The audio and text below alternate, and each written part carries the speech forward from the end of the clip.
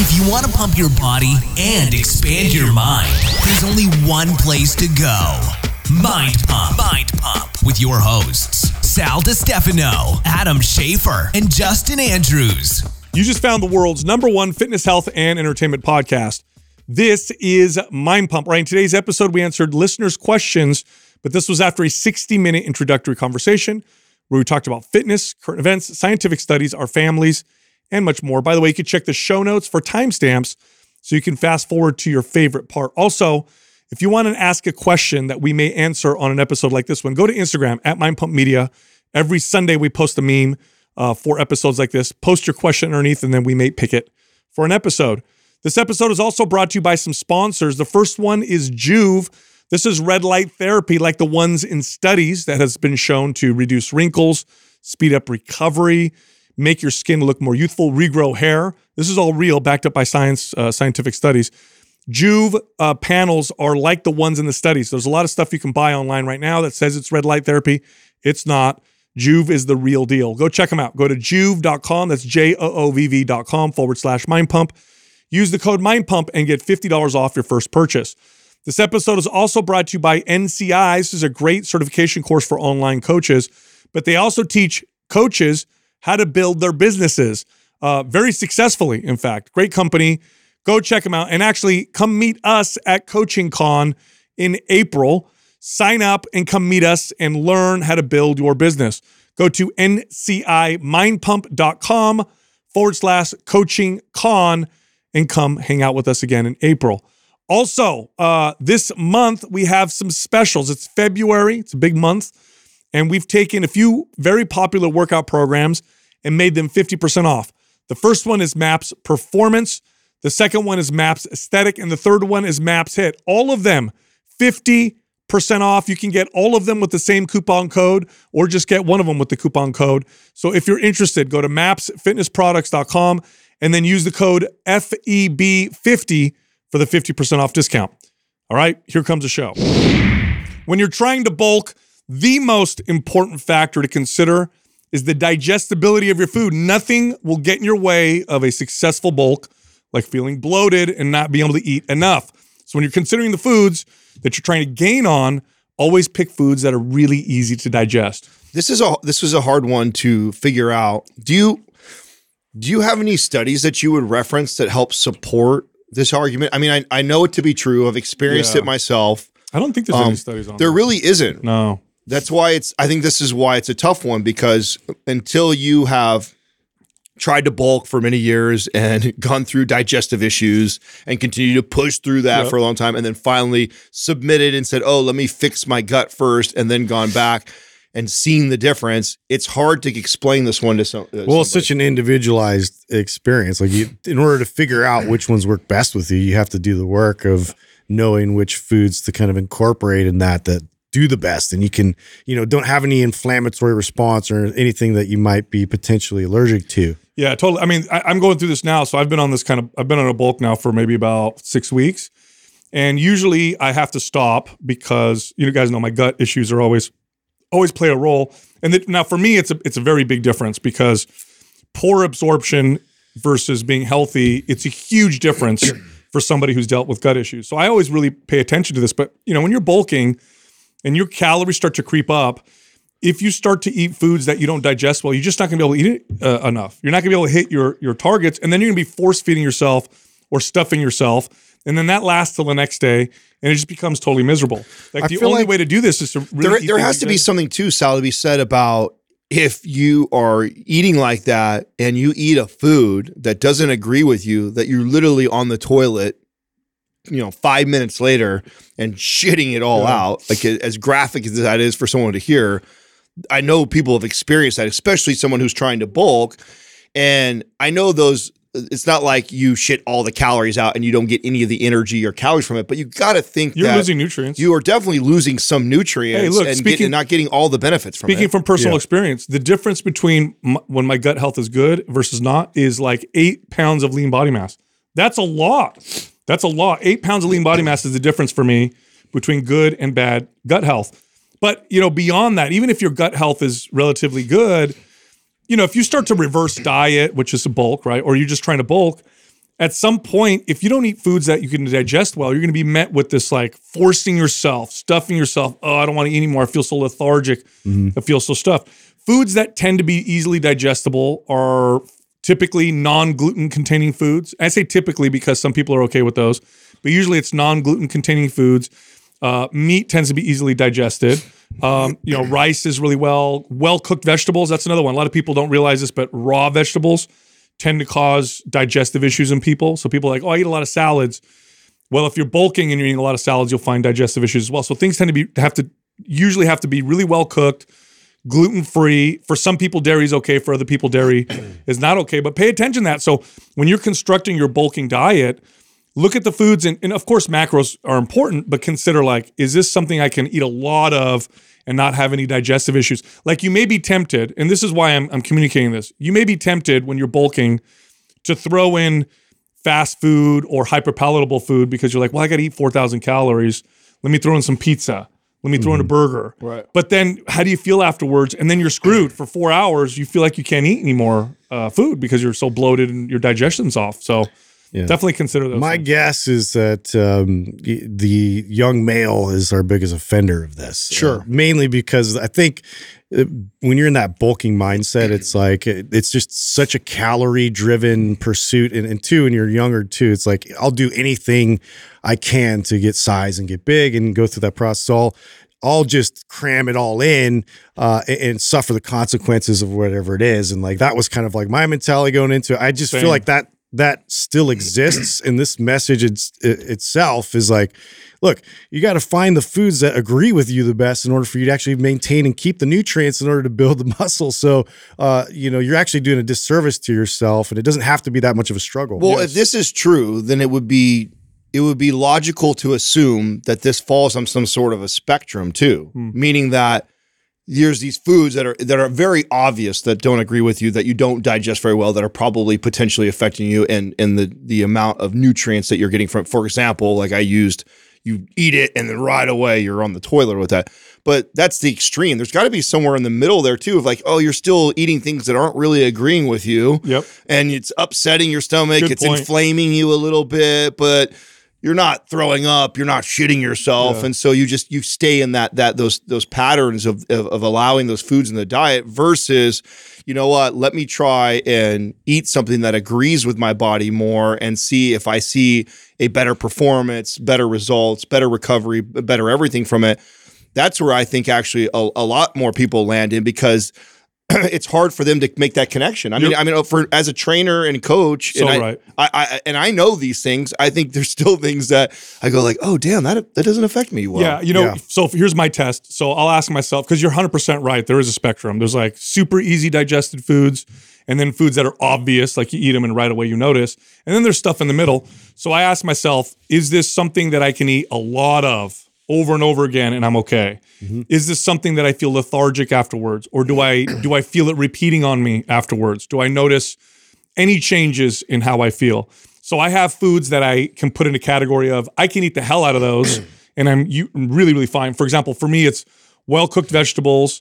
It's white rice, red meat, eggs, chicken, and fish, all in the super easy to digest category. Then there's foods like, I have to be careful with. Like, I can eat potatoes, but if I crush too many potatoes, then I start to feel a little bloat. So that's kind of off that a little bit. And then there's things all the way over here, things like gluten and dairy, where one meal containing those and I'm not going to feel good. I also think there's a combination of those. For example, and this is top of mind for me because just literally 2 nights ago, I think it was, Katrina and I ordered Five Guys. One, I hadn't had Five Guys in at least a month or two. And the last, I don't know how many times I'd ordered Five Guys, I had ordered just the what do they call it? Lettuce wraps, right? And then I turned it into like a salad, right? Oh, yeah. And Katrina said, do you want your usual lettuce wraps or do you want the burgers? I was like, I want the burgers. I haven't had a burger in a while. I was like, I was craving it. I'm like, give me 2 of the double cheeseburgers from them, right? Oh, it fucked me up. And so, and I'm always reminded this when I tease it out for a while and then I reintroduce it and then it reminds me of like, damn this. And really what it is a combo of what I found of the bread, the cheese, and the meat from there. It's like one of those isolated in my diet isn't enough to really. It's all three. Yeah, good point. All three of those are enough of a fender combined together in an overconsumption of calorie meal, and it is like the absolute bomb. Yeah, and also consider this, right? When you're in this kind of low state of inflammation, it's going to affect your hormones. It's going to affect your recovery. It's going to affect your cravings. You're not going to burn fat as effectively. You're not going to build muscle as effectively. And then consider this. When you're on a bulk and a cut, but when you're on a bulk, you really want to hit your protein targets. It's hitting a bulk with low protein is going to encourage fat gain. It just is. So as a, let's say I'm 200 pounds. I want to aim for 200 grams of protein in my bulk. But let's say I only get 100 grams of protein, but I still hit my calorie targets. I'm more likely to gain body fat. So especially when you're trying to hit your protein targets, this is something that's real important in terms of avoiding things that are like heavily processed and junk food. Junk food typically will give you lots of calories, but not very many grams. I mean, this was the trap I fell into as a young, teenage, early 20s kid trying to put weight on. Was I was really just looking at calories, and until I actually started tracking macros, this was way before IFYM or even any of the tools that we have now. We had to do everything by hand. And I, understood law of thermodynamics. And so I was so focused on calories that I never really tracked macros. And I remember the first time I tracked, and I couldn't figure out why I wasn't building muscle. Yeah. And I would go on these bulks, and I'd feel like I just put mostly body fat on. I was grossly under eating protein by a lot. High calorie, low protein. High calorie. That's like a pro fat gain diet right there. Yeah. And it would just put body fat on. I got very little, if any, muscle by just being in this huge, so... I did the same thing. I think it's more common than not. Dude, I did I had the same epiphany. I was eating like 4,500 calories at one point, and I remember one of my trainers like, "But how many grams of protein?" I'm like, it's got to be high, right? Yeah, I mean, but like 100, right? It was like 120 grams. Yeah, that was I'm me. like, oh wow, same thing. This is probably why I got up to 230 pounds and I gained like 3 pounds of lean body mass. The rest was body fat. That's probably a reason why. Yeah. Anyway, I want to change gears here and talk about YouTube for a second. So we aired an interview with Zuby, which, by the way, lots and lots of positive reviews. People really love that episode. Great feedback on that episode. 3-hour episode. Zuby actually gave us a great compliment. He says out of the hundreds of podcasts he's done or interviews, this was one of his favorites or one of his best ones, which was really cool because we think the guy's pretty amazing. But here's what's interesting, right? So we air that podcast on YouTube. Almost immediately it gets demonetized, meaning we're not going to make a single dollar off the Zuby interview on YouTube because they're not going to put commercials on it. Essentially, it's almost like a shadow ban in the sense that they take away commercials or it's probably reaching less people or getting less recommended. The reasons that they said that it got demonetized was for using profanity, so bad language. Which I'm pretty sure that was like the cleanest episode we've ever done. It was. I don't even remember swearing once. And Also, there was some drug reference. Which it took me a while to figure that out. I think we mentioned mushrooms, psychedelics at one point. Oh, right. So what's interesting? So briefly, yeah. This is why big tech is so unbelievably annoying and frustrating. That would be okay if there was some consistency, but every single episode we do, we have profanity. So I have we mentioned weed or something. So I have a theory around this. For sure. And here's my less conspiratorial brain how it goes. Okay, since I'm the least, although I'm slowly coming less to, accurate. I'm slowly. I don't know how you What's that? You mean what's the difference between the facts and the 6 months? Yeah, 6 months. It's 6 months. It's down to 6 months now. Proven to be fact. So what I think happens is, I think that YouTube, Instagram, these things, they have their algorithm that's designed to comb any episode and pick up for any of these things, like you just labeled that we got nailed for. I don't think it gets set into effect until a bunch of enough, and I don't know what the number is, people complain about an episode. So because that episode had some very polarizing topics in it, even though it was received by 90% of the people as a great, even people that didn't agree with that, what I was really impressed with that interview was a lot of people said, I don't agree with everything that he said, but to listen to the way you guys ask questions and allow him to articulate his answer, I really enjoyed it. But because it triggered enough people that actually, and those are the same type of people who probably didn't even listen to the episode. Right. They go out of their way to complain about it. I think that then triggers another thing on YouTube where they're not taking the time and listening to everyone's episode like that. They go, oh, hit the filter button, see if it has any of these things. Flag 'em. They hit they wait, hit the button combs it real quick. Oh, wow, there was drug talk, there was this. That's enough for us to flag. So and then that's what happens. Here's why. That's my theory. So I would normally agree with you, but here's why you're wrong. We sent in a repeal. We requested a repeal. YouTube went through and looked through it and came back and said, yeah, nope, demonetized. Well, no. Okay, so I still think that Every episode, you literally just said shit yourself in this episode in the first 5 minutes. No. This episode will get monetized. Yeah, but here's the thing though. But unless we talk about something extremely polarizing like that, that's not enough to go send 100 people, let's say, to all complain. Like maybe every episode, we're big enough now that every episode there's at least freaking 10 trolls that like could, or some girl that Justin broke her heart when we were in high school, and she, there's a few of those. There's a few that lingering like around. every thumbs down right away. Everybody's cool except for that Justin. Fuck They're that guy. digitally keying his car. Yeah, right? yeah, that's exactly right. Justin, Doesn't even matter what we say. Who are thumbs you? Down. So I think that happens no matter what. I think we've reached a size where, of course, it happens. But then when we have enough of a polarizing conversation, or there's a larger group. Let's say it's just, again, I have no idea, I'm making numbers up. 100 people go and say this is false, and That's a solid theory. Dude. that triggers that. And then when you repeal it, they go back and say, well, no, it picked up all these things, therefore it's so inconsistent. And also, but that's why it's inconsistent, though, don't you think? I think maybe that's more realistic. Maybe, but ever since Twitter came out with the Twitter files, it was very clear. They had people from the FBI working in Twitter. They had done, politicians had requested certain things that happened.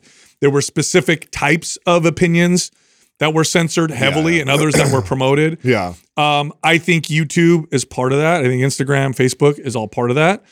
I think it's bullshit. I think it's complete bullshit. I mean, literally, of all of our episodes, it had the least profanity. Yeah. And it probably we've had episodes that were entirely about drugs. It's the first time it was flagged. And I mean, we did hit every topic you possibly could. I'm convinced, just like Sal getting kicked off of Instagram, it's because it triggers enough people. Because it triggers enough people to go and complain. By the way, I can't. And it was getting on. traction. Oh, traction. No, I can't be let back on. You were that bad. They went through. So we had somebody who apparently could find out, get you back on Instagram, whatever. What? They went through and they came back and said it got flagged as a They went all the way to the end. Like, okay, we're gonna get it. We're gonna get it back. We're gonna get it back. Then they got there. It was flagged as a permanent ban, and the reason was because I got kicked off more than 8 months ago. So because of that, they're like, sorry, we can never bring it back. No way, dude. Literally, Donald Trump just made it back on Facebook. Donald Trump made it. You're trying to tell me you're more controversial than that, dude? No. Get out of here. No. I really do think it just has something to do with It's my face. your face. Just censor my face from now on. I really, Gotta hide that beak. Imagine What a dick. the staff, the amount of people it would take to literally go through. You're right. You know what I'm saying? Like it's most likely, and that's but by the way, it doesn't mean that I don't think that the algorithm is favored or one-sided or biased. Well, I agree with you, but then what happens is, and here's my prediction: once you're looked at, once you make a little bit of noise because the algorithm picked them up, you got some complaints or whatever. Yeah. Now, here's my fear. They're going to go back. We have I don't know, thousands of episodes on there. They're going to go back and we're going to start getting messages for old shit or now future stuff. Now they're going to be more strict. That's what happened with my Instagram. Hey, I wanted to ask you, since we're talking about some controversial stuff and tech stuff like this, and also so our audience. So Doug doesn't stop sweating over there. Conversation. So Doug doesn't. No, we're going to stay in this lane. Sorry, Doug.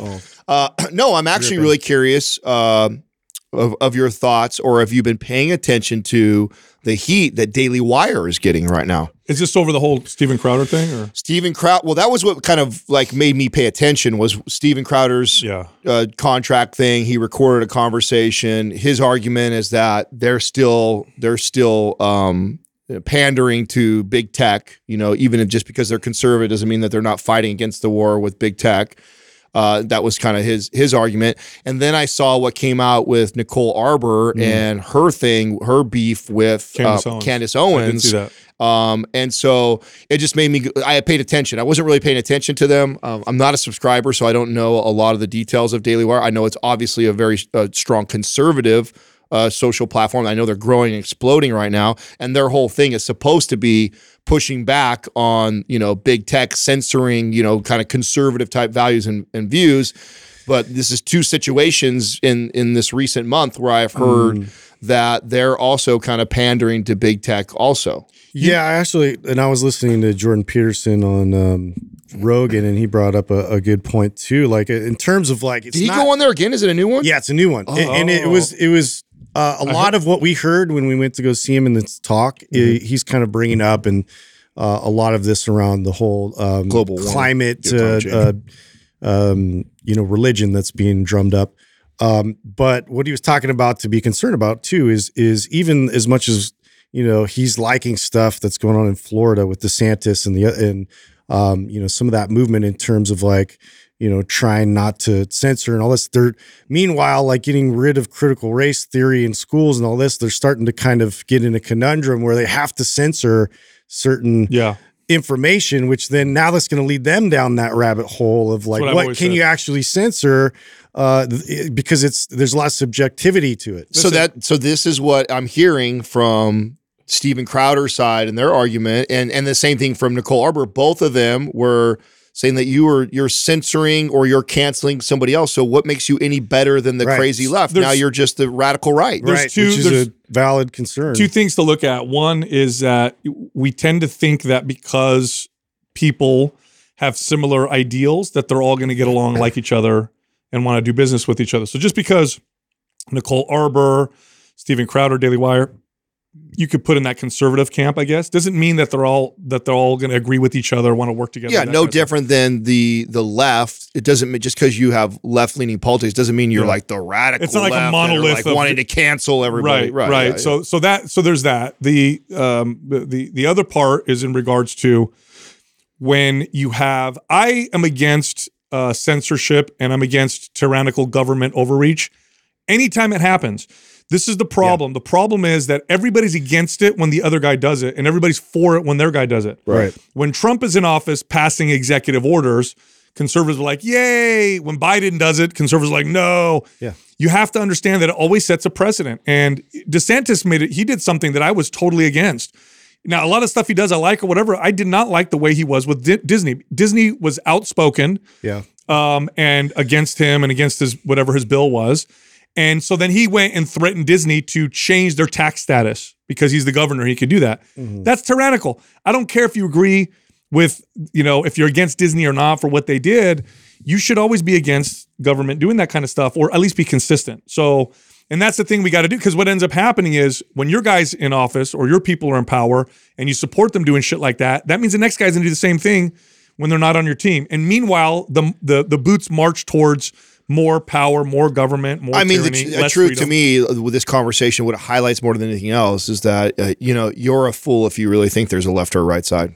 Yeah. They're on the same team. It all moves in one direction. They're on the same team. Yeah. The military industrial complex. I mean, the biggest war hawking right now is from the Democratic side of the fence. Like that was always a big concern. It's because they're in power. Yeah. And they're the same. I don't hear any of the concerns from that group. No, when they both accept that we're going to disagree on these things and we're going to fight over them. It's so when it comes to war, when the right is in power, the left is pro-peace. We can't be killing anybody, poor people. Yeah, and when the left is in power, no censorship, right? And all of a sudden, it's all okay. But it's packaged differently. When the left is in power and there's war, the right is against intervening, and we can't be stepping in other people's business. Let's focus on ourselves. It's positioned differently, but it's the same thing.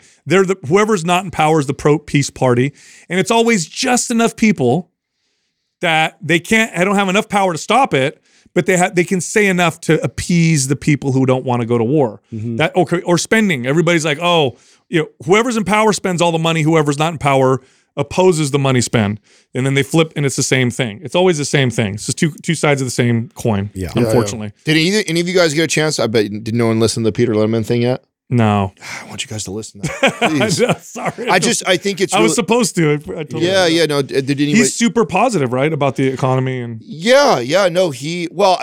That's a strong statement to say he's super positive. I would say that he Or thinks more that- optimistic than other Yeah, people. he's very optimistic that we're in much better shape than a lot of people are. Than a lot of headlines would make you, feel as far as.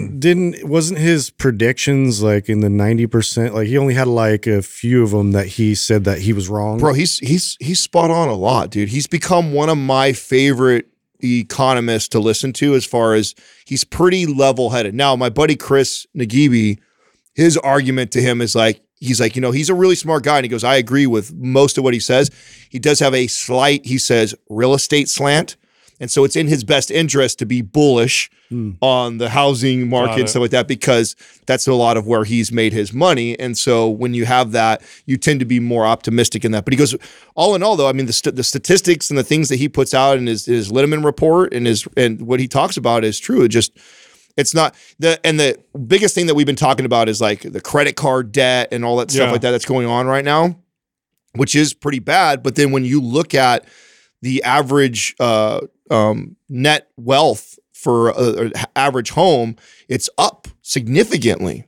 It's way higher. And even the debt, when they give you the numbers on how crazy the debt is, they're comparing to last year or the year before. When you look at it 10 years ago or like that, it's actually not that crazy. So historically, it's not crazy. Yeah. So there's a lot of these, so now it's so hard, right? Interesting. When you see headlines like that, it's like, I can't just take, even if it's from a good source, right? These are good, credible sources. And it's true that, we've had this huge increase in the debt. But then if you just go back to like 2008 and see how upside down it was, like It's way tough because alarmist kind of headlines like capture. But always. They do. Always. And so even myself, Like which headline's going to get more clicks? Like everything's going to be okay, or like, oh my God, we're going to tank and the world's going to end. Same thing with the climate. I mean, it's if you alarm everybody like we're going to have an apocalypse, then you're going to get some kind of like policies that come out of that. No, you're right. 100%. Yeah, which is why I like Linneman, because I think he does a really good job of being pretty, optimistic. And he's not saying that we're not due for a correction and coming the other way. But when you look at it from a, 5, 10, 20-year lens, it's not as crazy. We always like to go like, oh, it's up 25%. Of what compared to last year or, the year before? It's like, what over the course of 10 years, are we that bad compared to? And so, good. Yeah, so it's a good listen. You guys need to listen so we can have a little bit more down a little bit. dialogue. I got something for you, Adam. Yeah. So they just did a poll. How long has ChatGPT been out? Was it like a couple months, right? It's like only been a couple months, right? As far as I know. Yeah. 3 right. months or so. So this is a new study that came out. Ready for this? This is great. It's only been out for a few months. 89% of college students admit to using ChatGPT for their homework. 89? Yeah, dude. That's so high. I know. Bro. Oh my God. Because I even saw an article in our local newspaper, like not the Sentinel, but it was one of these and they were already like, oh my God, like this ChatGPT is going to like completely change our entire education system. I'm like, yeah, where have you guys been? Yeah. Dude, Immediately what I thought. 9%. And I know kids, by the way. I know kids, high school kids, seniors and juniors, who've already turned in papers and got them graded. Nobody knows. I mean, this is getting wild. What does that say, Doug? The genie's out of the bottle. Launched in November 2022. 2022. Dude, that is wild. So from November till now, you already have 89%. Wait, that's of just college this last November. Yeah. Yeah. Oh my God. 89%? I mean, to me, that's a testament of how effective it is, right? Yeah. Like you would not have that many kids adopt a new technology like that unless it was extremely effective. It worked. Everybody just does it's like a text message away, like, hey guys, like this is what I did. Well, remember we've talked about this is, dating ourselves, but I remember like when we talked about, God, could you imagine being back in school with TED Talks and YouTube? Like, Yeah. I feel like I would have crushed school just from that. Like be able to go to a resource that allows me to listen to a lecture by somebody who is great at lecturing and giving me the information I need and go very specific to what I need to learn. Dude, the only thing close to it that I remember is like when we got those calculators that you could actually like do all the the Texas different like Instruments? like Texas the Instruments. formulas for all the different like graphs, and because you had to like remember and memorize all those things previous to that, then it's like, do we ban these? Do we allow them in the class? And they finally allowed them. There's actually a really cool story around the Texas Instrument evolution. You have to look that up for me, Doug. Look up like Texas Instrument Scientific calculator story. We'll circle back to that. But I Because know you I could read literally it all the write time. in everything too, and it would store it. And so when you go to take the test, you literally could just scroll on Yep. your, like it's a computer. Yep. Like you could like, and so they kind of were just like, oh, well, this is part of the curriculum now. What are they going to do with this? Because I don't know how they're going to get around it. They have can no make idea. you write stuff in class. So but there's that's kinda like- there's software that's already out that is to combat it, right? So they already actually have software. I'm sure it's way behind though. That's the problem. It's like drug testing the Olympics. Exactly. They only test what they know. I mean, you're right. I mean, Who was it that came up with the? God, we interviewed. Was it? I forgot who we were talking to, but they said maybe what they'll do, like they do with athletes. So if you win the Tour de France, they'll store your urine and blood for 10 years and test it. yeah, that's And right. it's Yeah. because the technology catches up. How fucked up would that be? You're like 10 years into your doctor. You're being a doctor. Oh, for we 10 gotta years. take away your take PhD. We're pulling your PhD out because we just found that We like just found out that 80% of your tests are done by ChatGPT. Oh, I mean, you're how actually else- lazy. Sorry. How else are they going to do it? You know what? That would be an effective threat, though, because you might think they're never going to catch you. Be like, oh, I don't Well, want to so take that what do risk, you? though. Okay, so what do you guys think about this? Because this is one of the arguments. Like, if that's something that you can use in real life, why would you limit a student to teach themselves through a tool like that? It's kind of like it's the same argument for a calculator, right? It's like, why would you tell them they can't use a calculator for these things and force them to? It's just like it You're right. jumped. I feel like it jumped so many steps. I think that's where the alarm sets in. It's like, whoa, like this is way more powerful than those previous tools. Yeah, it is. But the truth is, it's going to be here. But yeah, you're right. And they're going to be able to use it in not real going anywhere. professions like that. So it's almost kind of silly to try and like. I mean, you're right. That's the future. Right. So obviously, right now there's going to be an overcorrection by teachers. They're going to be like, okay, everybody writes by hand. Essays only done in this classroom, thinking that that's the right way to handle it. But it's like, okay, well, that same student, when they grow up and they're 25 years old and they're an executive for some company, they're going to have that resource. And Look, they're gonna- Well, and this is where part of me gets like, so if I'm the most negative out of all of us probably about all this stuff, but like the positive side of it and the optimism to me is like, this is going to have to restructure the way we educate kids. And I think that this whole memorization thing has been bullshit since day one. In terms of like how we've been trying to educate kids, you have to memorize all these facts, you have to memorize, but you're not applying it very well in the real world. Well, So we literally, gotta address that. the intelligence gap between me and you and Sal is literally Sal's a better Googler.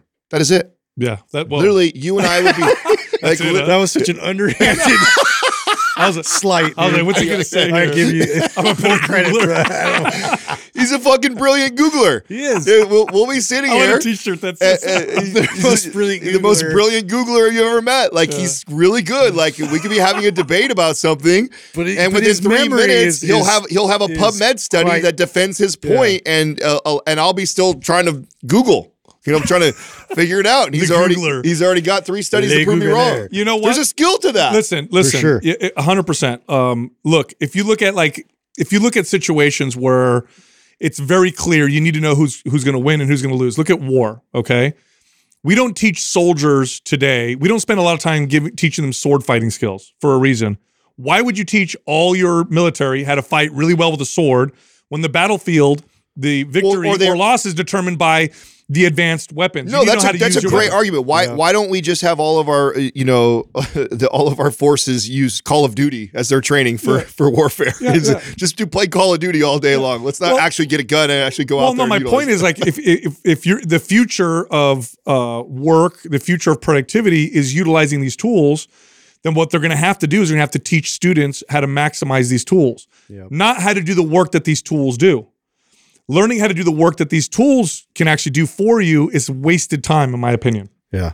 It's wasted time. Now, the fear is, what are we going to do if we don't have these tools? Well, I mean, what would happen now if we didn't have electricity and, modern food production? Elon's whole thing is to become, to be the cyborg. So you basically just incorporate yourself with the technology. I know. Which is, I mean, again, like this is all like stuff that's like we watched as science fiction growing up. And it's like, these are real things that we're wrestling with now going forward that I'm pretty like, wow, this is crazy. Speaking of advanced technology, I've been doing more reading on, we're supposed to talk about Juve, which is red light therapy, right? That you could have in your house. The research on red light therapy's effectiveness on wrinkles is profound. There isn't a single thing that will make your skin look younger, aside from improving your health, right, than red light therapy. Like literally, if you look at the studies and you compare red light therapy to any other method of reducing the appearance of wrinkles and making your skin look younger. Is that compared to like topicals and everything? Oh, it crushes it. Like the only other option you got is like Botox, right? That just paralyzes your skin. It destroys it because it stimulates collagen production. Literally, it does. The reason why your skin changes as you age is you produce less collagen. The matrix underneath your skin starts to break down. Red light therapy does the opposite. It actually promotes the growth of collagen, promotes these collagen matrix to build. So it literally reverses time, if you will. Why do you think that Juve hasn't came out with one of the face mask ones yet? So when you talk to them, there's a big difference between the red light therapy you see in studies and then the common red lights that you could buy online. I think just the engineering of like how to get the maximal amount out of those like red light bulbs. There's a certain spectrum. There's a I know. So your theory is that probably those ones that are the face mask ones aren't as effective not as even close. Oh no, yeah. Because to me that would be really cool. Like I mean, I would totally. I mean, they have the Go. Right? I know there almost need to be like a helmet. I know, but I would totally like. So imagine you like. I wish I was that. It would make me more consistent, right? If it was something I could just kind of slide over my face and I could put it on. It would be on a timer for 20 to 30 minutes. I could either do something else or even just laying in bed before you go to sleep. Having that over and then be able to I mean, they have the Go, which is like right behind you. I know. So that's how my sister's good about that. So I don't have a job where I'm sitting still at a desk, or else that to me it would be perfect. That's what she does. She literally puts it up right next to like her laptop's right here, and then it's next to it. It's like shining on her while she works. I think that's brilliant. That's what Jessica does. The way to do really? it. Yeah. She'll just have it on her while she's if you have a job, to me, if you have a job where you have to sit at a computer for an extended period of time consistently every day, to me, that would be the move. Yeah. It's just to put it right next to your computer. But the studies on the skin, on changing skin appearance and actually like objectively changing the skin itself, I mean, it blows everything away. Pretty crazy. And it does it because your body does it. It's not like fake. It's not, paralyzing muscles like Botox and that kind of stuff. It literally makes your skin younger. I didn't know that it rivaled all those things. Oh, it crushes them all. Wow. Justin, I got something for you. So I had something for Adam with ChatGPT. I got something for you. So I pulled up. They did a study on Bigfoot. Yes. Yeah. It's an analysis. Squatch, man. What's Squatch up to? It's an analysis. And here's what they found. Okay. For every 900 black bears in an area, in a given state or province, there's expected to have one Bigfoot sighting. So because of this data, they're saying that they think that what people think is Bigfoot is actually a black bear. Because the phenomenon of it is that like black bears, they've shown walk on their hind legs. Yeah. And they'll do that for an extended amount of time sometimes, just playing around. And so people see that like it's a upright ape. Yeah, so they think that may be it because they did the math and like, okay, for every 900 black bears, there seems to be one Bigfoot sighting. That makes sense. Now, the other argument is that maybe black bears live where Bigfoot lives. So they all live in the same place. Yeah. I don't know. But what do you think? I still like Bigfoot as an interdimensional time traveler that just pops in and out. And so he's real elusive that way. That was my favorite. It sounds crazy, ridiculous, but the part of me that like, okay, I could get on board a little bit with this is I remember when I heard the stat on how many new like species or whatever that we find. It's actually really crazy. Like I think every day we find like a new animal or species. I mean, that's kind of crazy. Mokele Mbembe. What? You guys ever heard of that? No. Okay. So there's this place in Africa. I don't know the exact country, but maybe the Congo, but a real dense jungle. And there was all these crazy noises, like prehistoric dinosaur kind of noises, right? And there was like this claim that they saw. It was like not a brontosaurus, but it was like a lot smaller. It looked like the same type of species as like those plant-eating dinosaurs. So anyways, there was like sightings of it, and there's like this crappy video of it. But so there was that, right? And that was like one thing. And then there was the other one too, where it was like recently, and I saw this on like a Joe Rogan clip, and they were kind of like talking about this what's the small humanoid species, right? The one that was like they call them hobbits. Hobbits, Yeah, they're like hobbit people. Yeah. And so it's not because in the pygmies, like people they're like real small, like, so it's not pygmy. But there was this other place, I think this one was in India, I think, but they were riding dirt bikes. And all of a sudden, this little person just runs right out in front of them. Like, it was this real tall grass. And it was like, they were like chasing them for a while and then like just darts into the grass. And it was weird looking. This little person just running. And I'm like, of course it could be doctored and like there could be messing with the video. I just thought it was funny that they have some clips of that. Oh, wow. So that's what did you just call that? I called it the Mokili Mobembe. That's just for my Bro, these memory. nootropics are crushing for Justin. I know. Bro, I think he was on point. it? I actually think he was on point. A living dinosaur. What the fuck? Boom. Did they find it? So I don't think so. I think it's I think this folklore. is they've created a photo to make it look like they found it. But have you, Justin, you know this. But I've heard the audio and it's trippy, dude. You guys should listen. Justin, you've got to know this. So I went down the rabbit hole of lizard people. And apparently there's another. It happens. So lizard people were alien species that came to Earth and they took over the Earth. And then there's another alien species called the Anunnaki. The Anunnaki. Yeah. I knew you would know this. And I apparently there was this intergalactic alien federation, right? Yeah. That kind of controls everything. Yep. They came down and they told the lizard people and Anunnaki, they said, you guys got to leave Earth, leave it to the humans. And the Anunnaki said, okay, we'll leave. And the lizard people said, no, this is our home now. That's the story. So that's the battle. Yeah. Doug, did you look up how many species a day are found? That number for me, I did not, so no. I get my facts straight on that. Anunnaki. I saw that. I just ran into someone's Instagram page. So you brought up with dinosaurs. Look up Anunnaki And too while you get a chance. It was like one of those spoofs where they walk around the street and they interview people. Yeah. And this guy was asking people what they thought about Joe Rogan killed a triceratops recently in one of his huntings. And the people that were like, They were so mad. Yes. From that Jurassic Park picture? I don't even know where he just did this thing where he's walking around and saying like, did you hear what happened with Joe Rogan, his last hunting, exploration or whatever. The last thing he killed a triceratops and they're an endangered species. And you should have seen some of these people that were like, ridiculous. that were going on these rants about how wrong it is and everything like that. It's No, like, that's funny because that reminds me of when this. So when everybody was getting upset about the trophy hunting and like Cecil the lion and all that kind of stuff.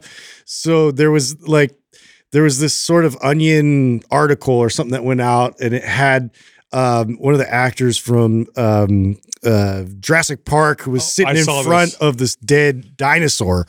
And then it surfaced on social media, and everybody's getting upset. I can't believe you killed this, this majestic animal. So maybe that's what it was attached to. It was pretty funny. I was like, bro, look at this. Isn't that crazy? So the year 2016, science described around 18,000 new plant and animal species. That is the equivalent of 49 species per day. Or 400, what is that, 49.3? Wow.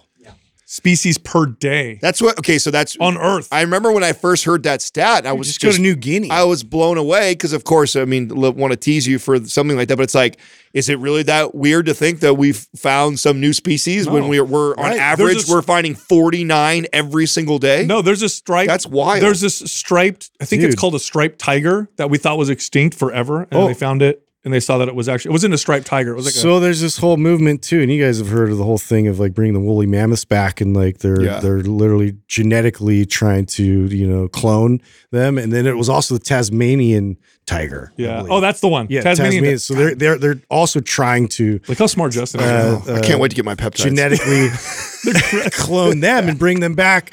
It's crazy.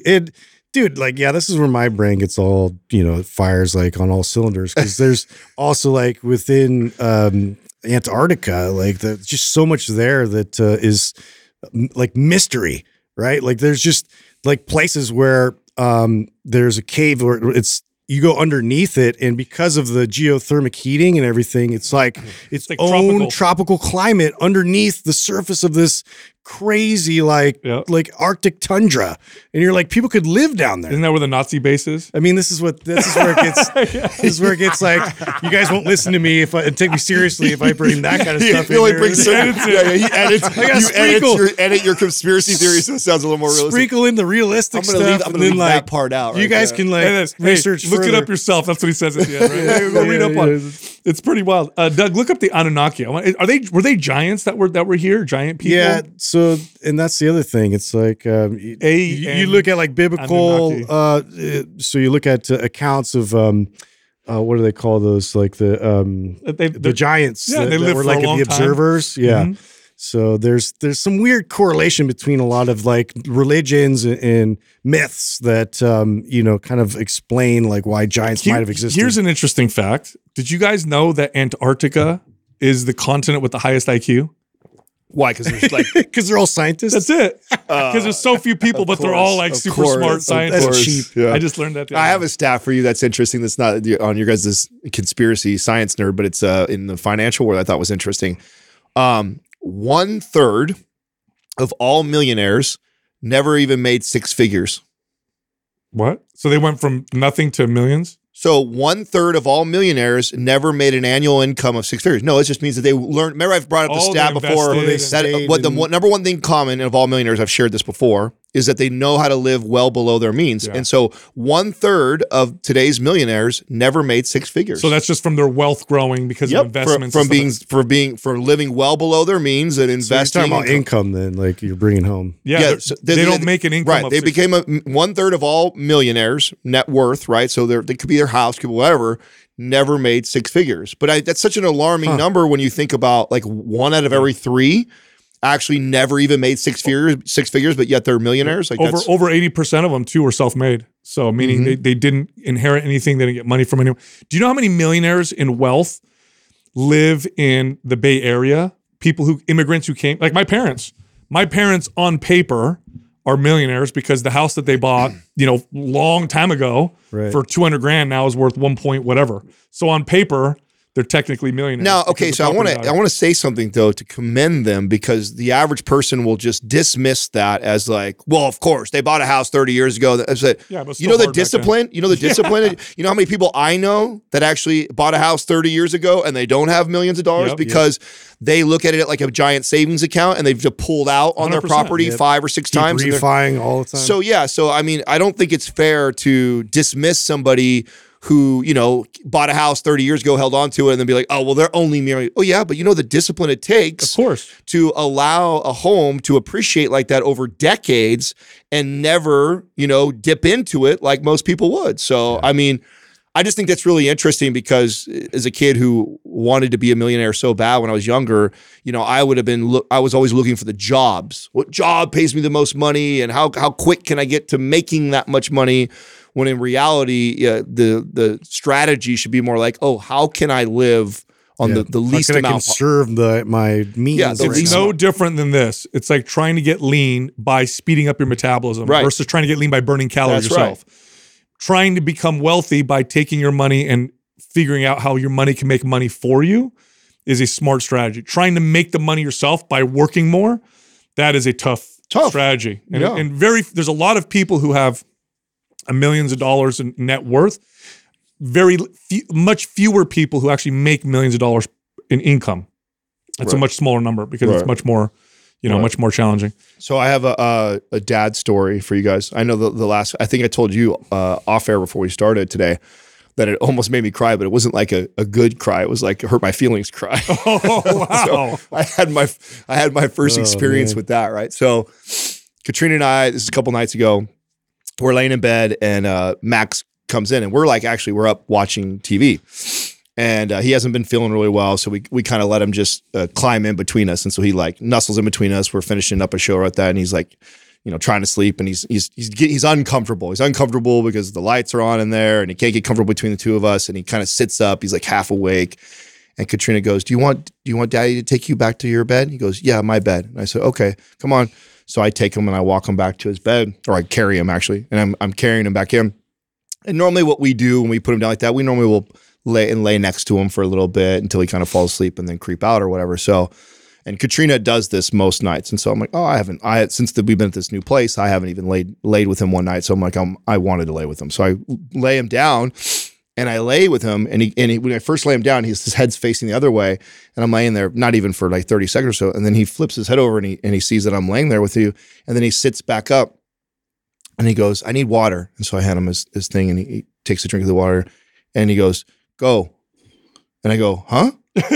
And I go, what did you say? And he goes, I don't want you in my bed. And I said, you want daddy to lay next to you? Like totally deaf-eared it. Like, you want daddy to lay next to you? No, go. And I'm like, okay. I said, good night. I kiss him and I'm like, this can't be, he's gonna get up, right? I walk out the room, go in the room. Katrina's like, oh, wow, that was fast. I said, yeah, he told me to leave. I just looked at him. Sucker went right to sleep, dude. Laid right over. He did it again the second night, dude. 2 nights in a row. He's done. Bro. He is like, yeah. That's because you're dad. It's totally because of that. Because if Katrina goes in there, he wants her all cuddle up. But even I've always been able to do that. This is now, we're in this new phase now where you don't want dad in bed with me. Dad's too big and hot. Dude, totally. I remember going through that. Oh, it killed me. Oh, dude. I was just like, especially because ever my last. Oh, you one, just like, wait. You just now you're getting into the teen years. You just wait where you're like, I'll text them. They'll be in the room. Hey, you guys want to watch a movie together? Nah. Yeah. I'm like, ooh. Yeah. And then they I watch made popcorn. You guys want to hang out this weekend? I've got all these plans with their friends. Yeah, and I'm just like, dude, well, that I actually like made a point of, because it's like just young enough, have that like small window left. We went on a hike for like 3 miles, like in the woods, and we just went as far as we possibly could, packed a lunch and everything. Cause I'm like, dude, I don't have this kind of time with him. Like it's very short window. So we did that. Oh, it was a great time this weekend, but it was like, dude, they're already every weekend, everything is all accounted for now with their friends. Like they're calling friends, they're texting friends, they're on, their devices, like talking to them. It's like, we're way less cool. Yeah, Aurelius, I was giving him food, and then I got up to do something. Jessica's there, and he goes, Papa, feed me. So I'm like, oh, you like him when Papa feeds you? He goes, yeah. And I said, who's your favorite, mom or dad? With Jessica there, who's your favorite, mom or dad? And he looks at me, he goes, Mom. I'm like, no hesitation. I go, Mom's your favorite? He goes, yes. And I said, oh yeah, but who's the most fun? Who's the funnest, Mom or dad? And he goes, Mom. I'm like, who's the best one? So then I'm trying to trick him, right? So I'm like, who smells the most? And he goes, Dad. I'm like, oh, you know what you're saying, damn it. This kid, And he looks at his mom too, like, I'm on your team, Mom. I'm like, all right, whatever. The only plus side to it for I'm not buying you things anymore. For us is that there's been times, and I always feel I feel bad, but I also go, ha. See, this is that he wants her so much that when there's moments where I'm like, poor Katrina, she just like wants a break, where she's just like, I don't. But she'll ask him, do you want daddy? Daddy will go take you. Daddy will go lay down with you. And he's like, no. I want mommy. Good. Well, we'll see. I got the youngest. I got Dahlia now, right? She's 2 months old. I'm like crossing my finger. Be a daddy's girl. I just want one of those. You know what I mean? I just want a little girl that just I think do everything with daddy. I think she will. Now, is there? I imagine it's still though at the obviously her young age that it still will be the attachment more to the moment. When does the daddy's girl phase normally start? It depends. I have friends who their daughters were like that. So my older daughter was never like that. She was never daddy's girl. You don't think she is now? No. Oh, really? No. Oh, I feel like your daughter's daddy's She loves girl. me, all that stuff, but she's not like that. Like I have friends with daughters where they're like daddy's girl, but my daughter she's never been like that. Now, if she really needs something or whatever, and something happens, she'll talk to me. But I mean like that daddy's girl where they follow dad around whatever. No, I never. My uncle has that. So I'm like hoping like my youngest, his 2 daughters like that. Like I think if I had a girl, I would aspire to have that relationship where they're 20 years old now, and if their dad's sitting on the couch and they come in the living room, like both girls like lay on him. Really? Yeah, just we can be middle of the day conversation, and doesn't matter how the seating arrangement is in there. They'll come over wherever he's at, and leg over him or head on the shoulder. Oh, or just, that's cute. Yeah, and it's so, and you see it every time wherever. I'm like, oh, that's so cool that he's built that. Dude, I gotta tell you guys about a series on Netflix. I was gonna bring up. I want to bring it up before this intro ended. It's called Physical 100 on Netflix. Have you guys seen this? I did see it. No, I watched a preview and it looks very Squid Game-esque to me. Well, I mean, it's because it's Korean. They're both Korean, but it's Not racist. No. Actually, I see doing why, so because well. it's like games, right? Yeah, You have to yeah. pass. And it's not in English either. No, so it's brilliant though. So Jessica and I started last night. So what they did is they took the best physiques and athletes from Korea. Everything from bodybuilders, powerlifters, runners, Olympic gold medalists in judo and taekwondo, MMA celebrities that they have, female athletes, boxers, wrestlers, gymnasts. So just a wide variety of what they would consider the best physiques. And then the premise of the show is they put them through these challenges. Some of the challenges are, because I saw the previews, I only watched one episode. Some of them like definitely reward brute strength. Others reward agility or stamina or skill. Like because as I'm watching these athletes come in and they're kind of talking about them, they'll show who they are. I see like this one MMA fighter and then this one like judo black belt. And I saw in the previews that there's like where they have to wrestle each other. I'm like, oh, they're going to kill everybody in the wrestling. Yeah. But it depends. So the first event, they all go out. There's 100 of them. So they all go out, and the first event is the ceiling comes down, and it's these bars, and you have to hang on to the bars with your upper body, and then it goes up, and the first 50 people to fall lose. So they have to figure out how to hang on to the bars. Yeah. And I'm like, right away, the powerlifters and bodybuilders are dead. Yeah. Those guys are the going to get heavy beasts. Oh, yeah, are dude. screwed. There were these, and then they had some guys on that weren't even athletes. They were just like massive dudes. They fell right away. There was this one girl that she had great technique. She put her arms over the bar and then hooked them around her leg and then brought her legs together. And I told Jessica, I said, she's gonna beat everybody. And she almost did. What got was second. she? What was her? Her She was, I think she might have been a YouTube. There was a couple of YouTube stars. Oh, really? Yeah. But her technique was really good. She's watched enough YouTube videos. Yeah, She's like, but I've seen a video on this. It hour. loo- it's gonna be Dude's walking off. I lost the YouTube influencer again. It's gonna be interesting though, because I can't wait to see. Because I think I can predict. I thought the gymnast would win the hanging thing, and he did. He killed everybody. Obviously, gymnast, you better. But then they're going to be one where they're going to lift like a super heavy stone. yeah, or something. arm wrestle or whatever. right. You're gonna obviously the brute strength. It's gonna be fun. It's gonna be a fun. I thing mean, to watch. what would you? Interesting. Well, did they have like a CrossFit Games guy or girl? They did. They also had like special forces people, and you can see when you look at so Jessica and I were playing this game when they were walking out.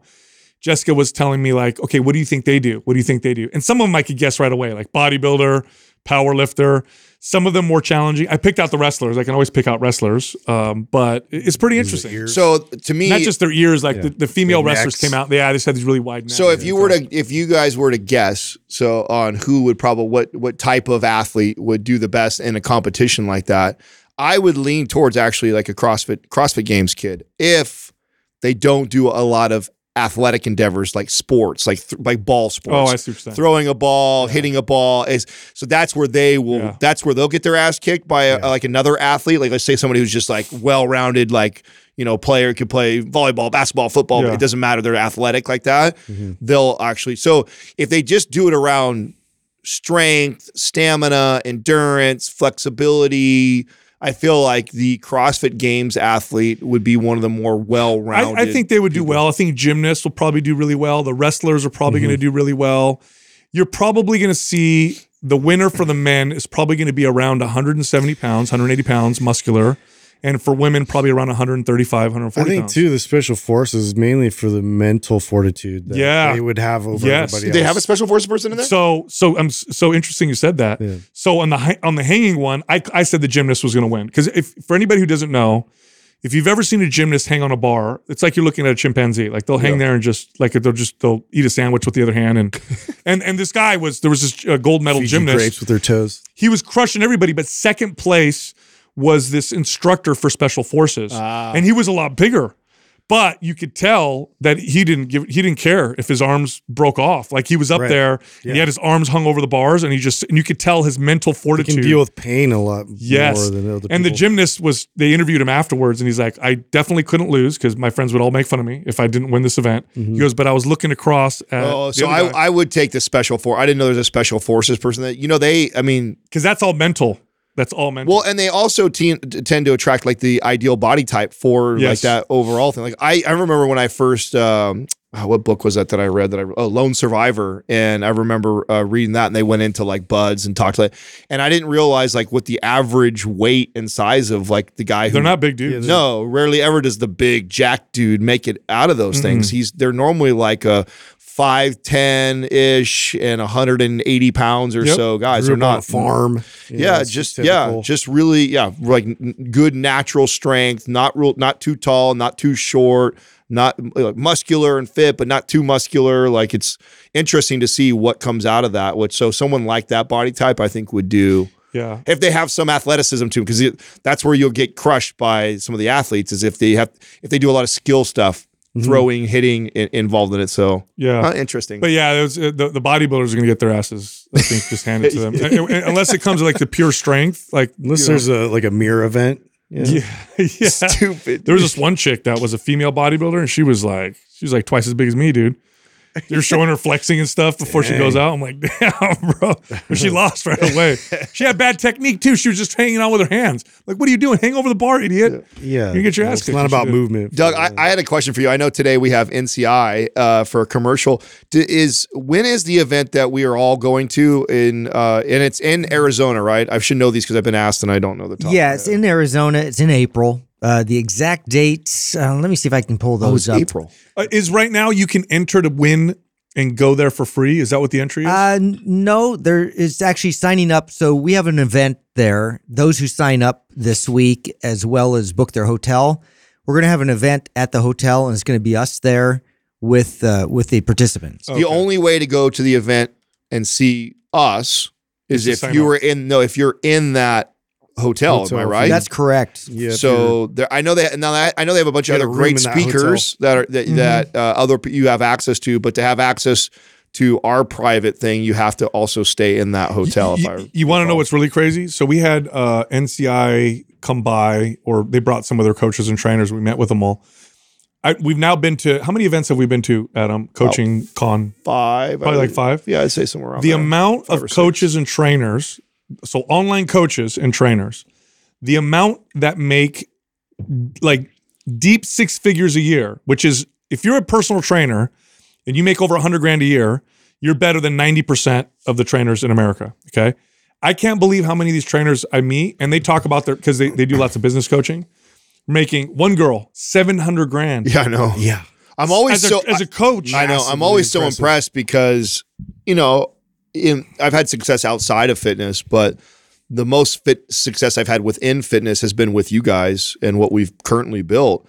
And so when I hear these other coaches and trainers who I know look up to us a lot of times and admire what we've done and built, and I see what they're doing, I'm like, you're doing a lot better than I was by my. You're crushing what I did by yeah, by myself. I mean, so you got to make sure you pat yourself on the back every once in a while. And they're like, "Oh man, Mind Pup, all this, that." I'm like, "Listen, first of all, I've got 3 other brilliant men that I've partnered with, and we have an incredible team of people." You have the Googler. The best Googler on Ultimate earth. Googler. I mean, for you to have built a business like that, several of them 300, 400, 700,000. I can't believe it. That's so impressive. But there's so many. I've met so many. I thought it was like a fluke, but we've gone so many times now, and I meet so many of them who are making tremendous amounts of money doing online coaching, and then it's iterative. They continue to do it every single year. No, So Jason has done they're doing a good job. A really good job. They have an incredible system in place. Something I would have needed if I, Yes. because I'm not very organized, and that was always my bottleneck or Achilles heel in Yes. scaling my personal business. Having someone like that I could lean on to help, systemize everything for me would have been Totally. huge. Big advantage. Yeah. Totally. All right, one more thing. This is just short, but I saw this and I want to bring it up because I think it's really cool. I read about this French weightlifter who was jailed by the Nazis. Remember, the Nazis took over, France, whatever. He was a weightlifter. They threw him in jail. He broke out of jail by bending the bars. Wow. He bent I have a picture of him here. Was stud. Yeah, his name was Charles Rigolot. I don't know if I'm pronouncing it right. He bent the bars, escaped, and then beat the guard who held him in there and escaped. What? You imagine a prisoner bending the bars and he's like a escaping? gorilla, How dude. strong do you have to be to Holy do that? moly. I didn't even think that was possible. I thought they would have. I feel like that would be something that they test before they put the bars in prisons. Like, Don't you think? Like, I feel like there should be some sort of like. I feel like if you Like, can must bend get the you bars, jacked. I feel like if you could bend the bars with your hands, you deserve it. I know that's how I felt too. I feel like, I let guess- him out. You know what I'm saying? If you can escape, you can get out. You know, and we'll let you go. But that's what I would say. Yeah. Who do you guys have for a shout out? Did you guys have somebody on your I list do that you- not. to shout out? I do not. Oh, look at you guys. So I'll find. So I had this comedian that I've been sharing, and I actually had so many people ask me, and so I should do it just for that reason because I didn't tag him. By the way, well, I have that repost app that Justin turned me on to. That's so people that have asked me like, how come you don't put the person's name on? When you do the repost app, it just automatically puts their stuff up there, but it doesn't put their name. And his name is Jeff. I want to say Jeff Dyer. He's really funny. I really like his stuff, and I've never seen him before until right now. So it is Jeff Dye, and Dye is DYE. So Jeff DYE. You've shown us this. Yeah, I've showed you guys. I don't know if you guys are following him yet or not, but I had never seen him before. I love finding comedians and just artists in general. When they're like smaller like this and up and coming, you know, like I think Tyler Fish is another guy that I follow that I remember finding them when they were really small and like watching their fame as they grow. That Uncle Lazar, who he's like, he just quit like working and he's full time going into comedy because he's done so well. He's getting pretty big. So this guy's a good one. Good follow. What's up, everybody? Go check out a company called Paleo Valley. They make meat sticks made with 100% grass-fed beef. They're not dry. They're delicious. But they have many other paleo-inspired supplements. They also have a chocolate-flavored bone broth that tastes like chocolate donuts. It's literally the best-tasting protein powder I've had in my life. I've talked about it on the podcast a few times. Go check this company out. Go to paleovalley.com/mindpump. Then use the code mindpump15 for 15% off your first order. All right, here comes the rest of the show. First question is from Steffers in Progress. Are there benefits to taking a pre-workout supplement over something simple such as black coffee or an espresso shot? I love this question.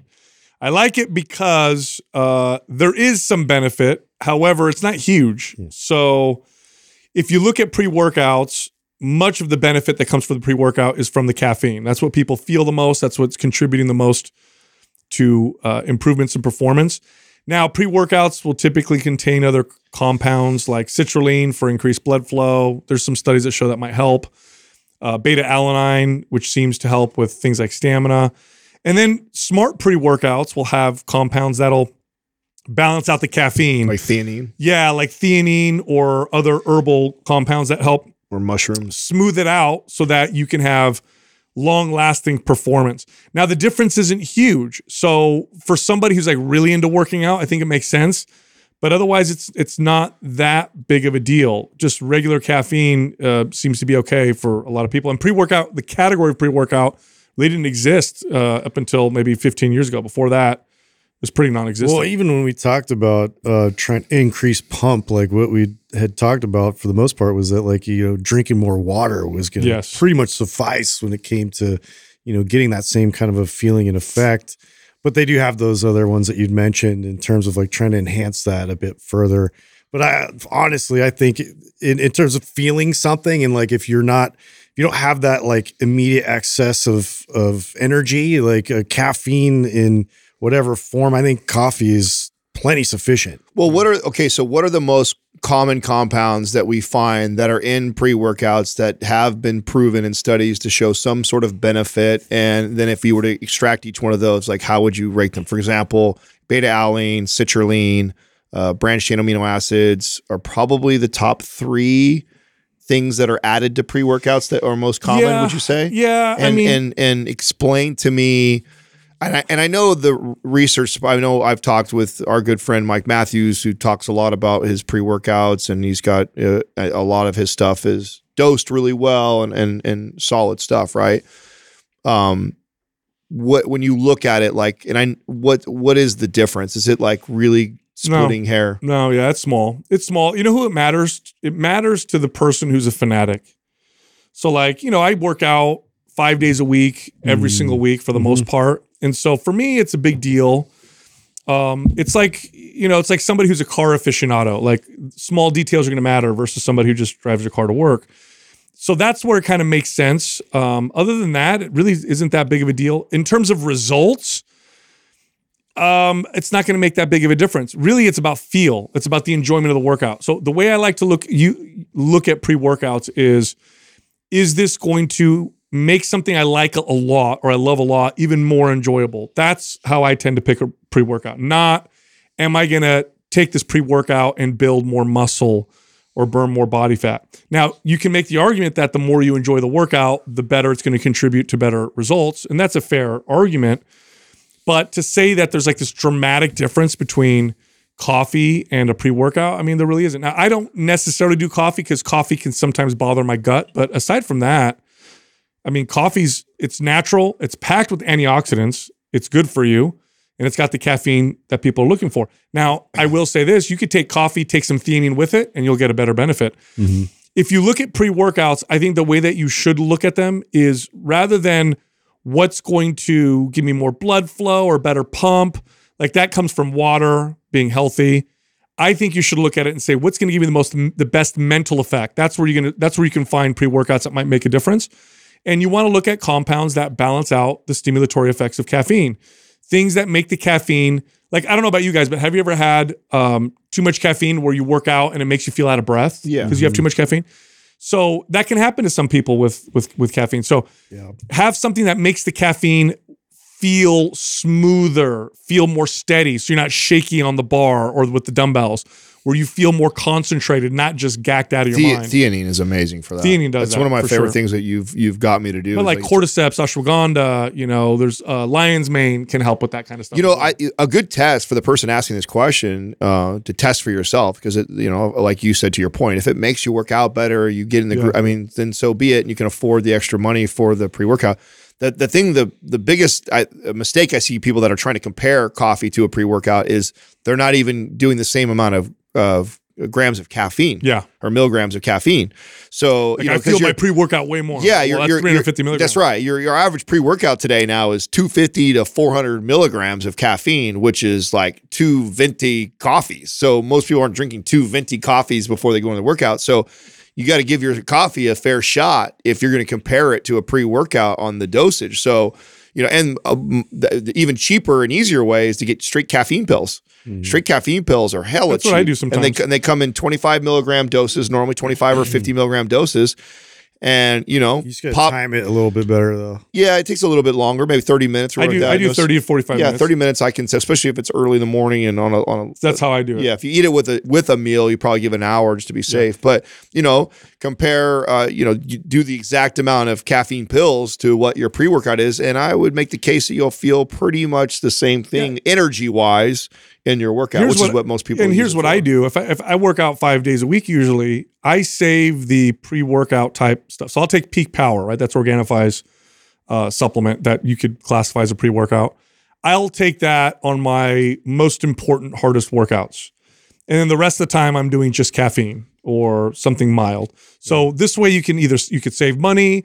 But besides the money saving, it's really about maximizing the effects, because if you do like something high powered all the time, it loses its effect anyway. Mm-hmm. So when I would recommend to clients, I would tell them, use this on the 2 workouts of the week that you really want to get after it, the longest, hardest workouts. That way you really feel it and it makes a big difference. Use it all the time, it starts to lose its efficacy. Next question is from Danielle Pisano. What exercise, if any, would the Smith machine triumph over a barbell for an advanced lifter, given they have access to both? Yeah, I picked this one because I know Justin would want to pull his hair out. I want to slap this question. I tell you what, I'll say this, okay? And I have some. So do I. Yeah. I would look. For most people, 90% of people. The push up. There you go. There's my answer. A coat hanger. Usually that's what I would do for, right? Push up or body row. But for 90% of people, you don't really need to use a Smith machine. Now, for the 10% out there that are advanced, a Smith machine, you can really target and isolate and squeeze muscles because you don't have to worry so much about balance. Like, for example, if you do an incline barbell chest press or a barbell bench press on a Smith machine versus with a barbell, with the Smith machine, you can focus just on really squeezing the pecs. So for bodybuilding purposes, when you're advanced, I could see it having value with a lot of different exercises. Same thing with barbell row. You do a barbell row versus a row on a Smith machine. With the Smith machine, you can really just focus on squeezing the lats and the muscles of the back versus having to balance the bar. But for most people, I don't see For tons of benefit. chest and shoulders and training hypertrophy and the ability to take it up to failure without deviating in form and not worrying that someone's going to catch it because you don't need a spotter.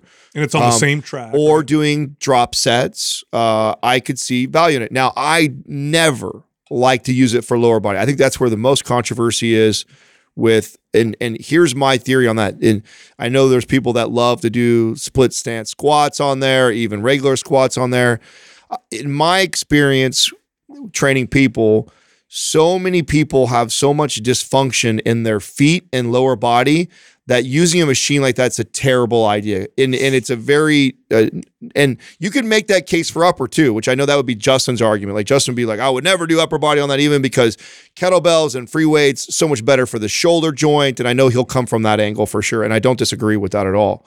But I think there's less risk and it's less of a bad choice for like upper body stuff like shoulders and chest. Yeah. As I think it's a terrible choice for lower body for the reasons that I'm bringing up, that most people have weak ass feet and have terrible ankle mobility and have terrible hip mobility. And if you put it on a Smith machine track because you want bigger quads or target the glute better or whatever you're using it for lower body, I think you are really missing out on what most people really need to be focusing on when it comes to lower body, which is getting their feet stronger, getting better ankle mobility, getting more stability in the hips. And you are really losing out on that. And to me, that's the reason why I would never do it for lower body. Yeah. I'll give you 2 exercises for lower body where if you have good skill, good technique, you're somewhat advanced, that I think are okay. Split stance. So like split stance, like a lunge or squat where the feet stay stationary, and a front squat. And it's not a traditional front squat. A front squat on a Smith machine, you stand, your feet are in front of you, almost like you're doing a hack squat, like a sled. So your feet are in front of you, you're kind of staying back with the bar. Now you're considered obviously an advanced lifter, but I don't think I would ever see you do that. Never. Okay. No. So I've even cautioned saying advanced because you could be an advanced lifter and really good at lifts, but then you have a ton of dysfunction in your lower body. Yeah, and I'm just saying you can get away with more when you're that advanced and you can isolate and squeeze, right? I mean, But yeah. I agree with you. Yeah. Oh, also inverted rows. Body weight. 2 things. I mean, did I hit what your point would have been as far as like? That's why I didn't contribute much.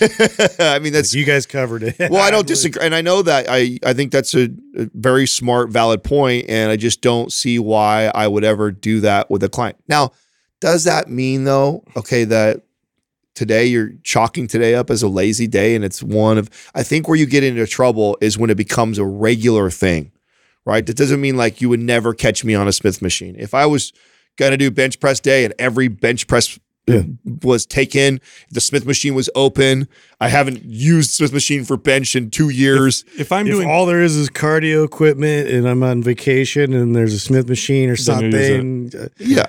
God forbid somebody sees me doing it. But look, if I'm bodybuilding where I'm just isolated, you'll see me use it. You'll see me use it for certain areas that I have trouble feeling. I don't even want to say trouble feeling. I'll use it as a way to get a pump and to kind of add novelty.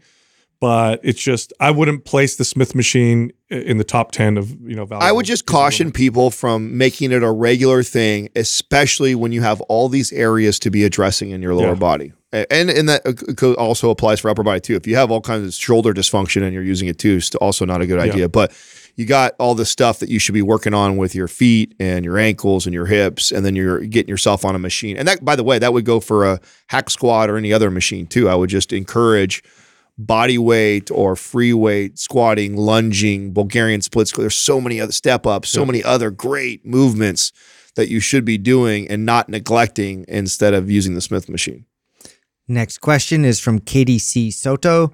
What's the best way for women to get sculpted arms? It's easy. Same way for a man to get sculpted arms. women? Okay, let's think about this. Let me hear your sexist answer. It's it's for anybody, right? Build muscles in the arms and get lean. That's really it. Yeah. And I think when people ask this question, they don't realize that that's the answer because they use things like sculpted and what about for women, as if it were any different, right? As if it were any different for men and women. If sculpted means shape. The shape comes from muscle. Build muscle. muscles Well, in your arms, let me and then tell get you- lean so you could see them. Let me That's tell you it. the biggest challenge that women, the most common challenge that I saw in my career with women in this question is, in order to get sculpted arms, to Sal's exact point, you need to build muscle. And building muscle requires a calorie surplus and a quote unquote bulk. Right. That is And a big So you get I get a female client, common goal, lose body fat, lean out, get sculpted arms, get a flat tummy. That's what I want. And you say, I really want sculpted arms. I say, okay, well then what we should do is go in a calorie surplus and a bulk and build your arms. And then we will cut down the body fat and then reveal the hard work that you've done. And the challenge is they also want to trim down at the same time of sculpting these arms. And what we really should do is dedicate a part of your training in a bulk and building and letting go that, oh, your shirts might fit a little tighter or your arms might look a little bigger temporarily while we build this muscle. That freaks them out. That freaks them out. And very also, hard. too, I mean, it's the multiple rep thing of, and I've gone through this multiple times, even with Courtney, too, of like, you know, really trusting the fact that if we're strength training now, like we need to actually just be more conscious of loading. So, you know, press ourselves a little bit more intensively on, you know, the amount of load we're lifting for the arms, as opposed to just like getting that burn where we're just like continuously doing reps in order to feel it. So much of proper training is psychological. It's not even funny, because if you're trying to get, if you're trying to get sculpted arms, the last thing you want to do is feel like your arms are big and bulky. Well, if you're in a bulk and you built a little bit of muscle in your arms, you're not going to build a ton of muscle in your arms because most women can't build massive arms, but you're going to build some. So let's say you add a 1/4 inch of muscle on your arms and you're in a bulk, so you're not necessarily getting leaner because you're trying to build. Now your arms just feel bigger and they don't look leaner. So now you're freaking out. It's just like when a guy is trying to get leaner and at first he just feels smaller. So he freaks out. So it's so psychological. Trust the process, because what you don't want to do is get in this position where you freak out. So then you go on a cut and you just end up with skinny arms. If you just want skinny arms, well, then just lose weight. But if you want arms with shape, you have to build. So there's going to be a time in between where they're just going to feel bigger and bulkier. And by the way, they feel bulkier than they look. I know a lot of women come, I don't want my arms, they look so bulky. And I look at them like, I don't notice. If anything, they look more shapely. Yeah. So it's so psychological. Next question is from Lift for Carbs. When doing unilateral movements, should you switch the limb you start with? For example, the first set starts with the right side, the second set starts with the left side, and so on. Only if both sides are perfectly equal. If both sides are perfectly equal, then you can totally do this. Now, that's not true. Oh, I see what they're 99% so of they're people. okay. Let me clarify this because it took me a minute to unpack what they were saying. So they're basically saying, like, let's say they are doing single arm dumbbell curls. The first set, they start the single dumbbell curls with right arm, and the second one they go left. Yeah, because it makes a difference which side you my start my with. answer would actually be almost never, because rarely ever is there not some sort of a discrepancy. Correct. Even with really advanced lifters like all of us in here, I would still say that I still have a little bit more dominant side than one side or the other. And Always so start with the Go weaker with side. the less dominant side first, always. Always the weaker side. The weaker side dictates what the other side should look like, and you should pretty much always keep that. And even when you are really balanced, you're always going to have a side that's a little bit stronger than the other side, and so you start with the opposite side. And always. by the way, so we have a program called Map Symmetry, which is about bringing balance between the right and left side. And we actually had a young lady who's on our forum, very fit. Oh yeah, she did the bio thing. And She did a DEXA scan where DEXA scan will tell you how much lean body mass you have on your right arm versus your left arm, right leg versus your left leg. And she had a before and after. And in the before, there was a discrepancy between right and left, which most people have this. Most people have one side stronger than the other. And she was somebody who was fit. So the discrepancy is likely larger with people who are not fit. People who are fit tend to have more balance. Nonetheless, there was like a 0.3 or 0.4 pounds of lean body mass difference between the right and left side. She did Map Symmetry and followed our advice, which was start with the weaker side. And she balanced them out perfectly. And the crazy thing about this is that's muscle that would not have been built had she trained bilaterally. Because bilaterally means both sides at the same time means that your body's used to it's imbalance. So because she did unilateral training, because she started with the weaker side, because she let the weaker side dictate the reps and the weight for the stronger side maintained while the weaker side built, which would have never happened. And so she ultimately built more muscle as a result. Yeah, you'd allow that strong compensation to persist, which then, would keep developing it at the rate it was developing, when in fact addressing it allowed her other side to catch up, which then gave that more symmetrical appearance. That was such a great testimony because she actually tested beforehand and then went and then so good. I wish everybody did that. Went through that. But again, what you want to do is you want to start with your weaker side, let the weaker side dictate the reps and the weight. And then when you go to your stronger side, even if you feel like you could do more, don't copy the weaker side, because the goal is balance. The goal is not to maintain the imbalance. You want to maintain the imbalance, then fine, do more reps with your stronger side. But the idea is to maintain balance. So start with the weak side. If everything is perfect, which that's almost never the case, then then you can switch right to left, but that's almost never the case. Look, if you like Mind Pump, head over to mindpumpfree.com and check out some of our guides. They're all totally free, all of them designed to help you with your health and fitness goals. You can also find all of us on social media. So Justin is on Instagram at mindpumpjustin. Adam is on Instagram at mindpumpadim, and you can find me on Twitter at mindpumpsal. Thank you for listening to Mind Pump. If your goal is to build and shape your body, dramatically improve your health and energy, and maximize your overall performance, check out our discounted RGB Super Bundle at mindpumpmedia.com.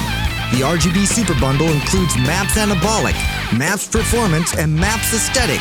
9 months of phased expert exercise programming designed by Sal, Adam, and Justin to systematically transform the way your body looks, feels, and performs. With detailed workout blueprints and over 200 videos, the RGB Super Bundle is like having Sal, Adam, and Justin as your own personal trainers, but at a fraction of the price. The RGB Super Bundle has a full 30-day money-back guarantee, and you can get it now plus other valuable free resources at mindpumpmedia.com.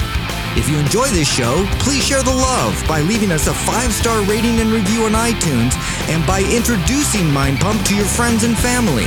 We thank you for your support, and until next time, this is Mind Pump.